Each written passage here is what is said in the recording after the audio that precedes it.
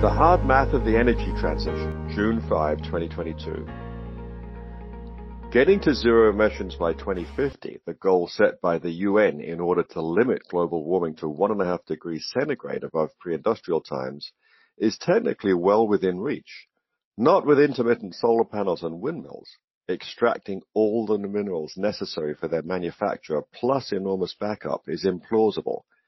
Kinder Morgan's enhanced oil recovery process pumps CO2 into mature oil wells to push out additional crude. This is carbon capture, use, and sequestration, or CCUS.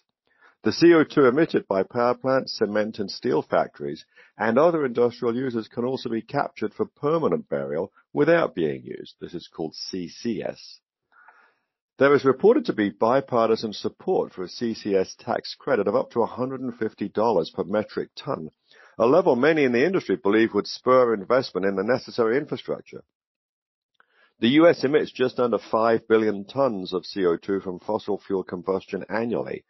As a simple example, assuming transportation went fully electric, swapping gasoline for natural gas to produce more electricity at $150 per metric ton, we'd spend $750 billion eliminating energy-related CO2.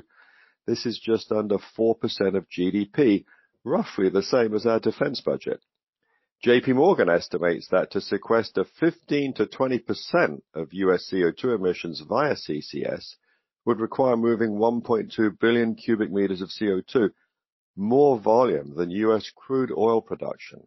This would require a lot of new infrastructure. Direct air capture, or DAC, removes CO2 from the air. This is another technically feasible strategy, especially if the world misses the UN's goal and needs to remediate. Although one might think the atmosphere is swollen with CO2, it's currently around 412 parts per million, or 0.0412%. This relatively low concentration means a lot of air needs to be processed to remove a metric ton of CO2. By contrast, power plant emissions range from 1 to 15% CO2, and chemical and industrial plant emissions range from 20 to 95%.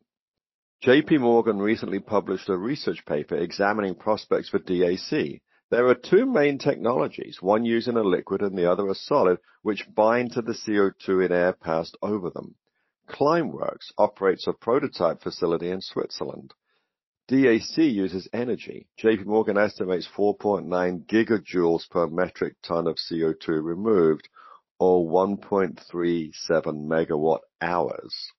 To put this in perspective, if the US chose to remove the 5 billion tons of energy-related CO2 released annually, this would require 6.8 terawatt hours of electricity. We currently generate 4.1 terawatt hours. And if this 6.8 terawatt hours of additional electricity wasn't generated from 100% renewables, there would be further CO2 capture required. JP Morgan estimated a range of costs for DAC of between $191 and $454 per metric ton. At some scale, the price could be at the low end of the range, but could also exhaust availability of critical inputs, increasing the costs. The table below shows the cost in terms of global GDP of removing the 35 billion tons of energy-related CO2 that's emitted. None of the figures are politically acceptable in today's environment. Even at $50 per metric ton, it will be just under 2% of global GDP. Note that this analysis only considers the 35 billion tons of energy-related CO2 emitted globally. Total emissions of global greenhouse gases, including methane, are estimated at 50 billion tons of CO2 equivalent. This also assumes the world relies fully on capturing CO2 to reach the 0 by 50 UN goal.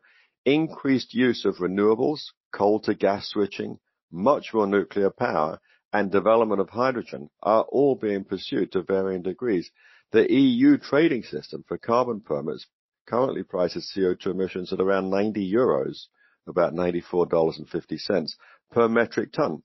This can be thought of as the low end of the range of cost to reach 0 by 50, because current trends and policies suggest we're not on that path. Applied globally, that is equivalent to 3.5% of GDP just to remove our energy-related CO2 emissions. There is lots of innovation going on. For example, NextDecade estimates that they can provide CCS services at a cost of $57 per metric ton before financing. Given the financial payoff for technologies that can reduce or eliminate emissions cheaply, we should expect plenty of positive surprises. Carbon taxes, tax credits, and permits provide a rough guide to the low end of the range of cost involved in transitioning to zero-emission energy.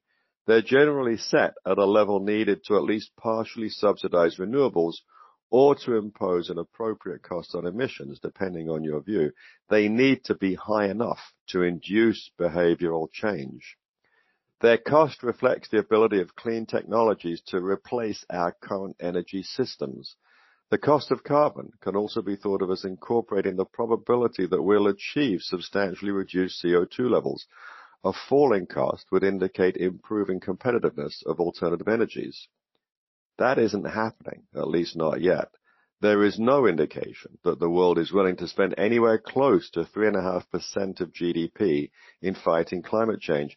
U.S. gasoline prices are relatively low compared with most countries, and yet their rise this year prompted the administration to blame COVID, Putin, and just about everything other than their own policies, while symbolically releasing crude from the Strategic Petroleum Reserve.